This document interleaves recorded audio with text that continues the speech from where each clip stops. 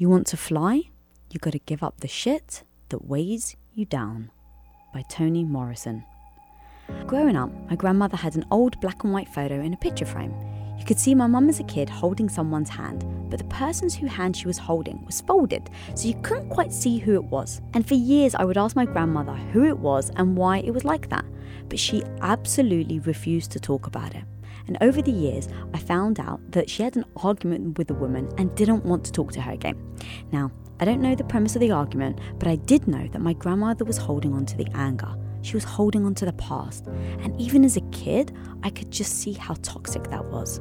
Alright, cut to me as an adult. A few years ago now, I found myself literally feeling like I'd been stabbed in the back by people very close to me. Maybe you've experienced it, maybe you haven't. But saying it frickin' stung, let's face it, is putting it mildly. But in that moment, I reminded myself of my grandmother and that photo. I reminded myself how toxic holding on to that her will become.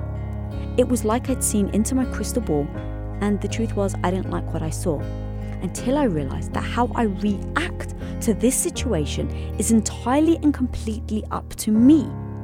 It was up to me if I allowed that to hold me back. It was up to me if I held on to the past.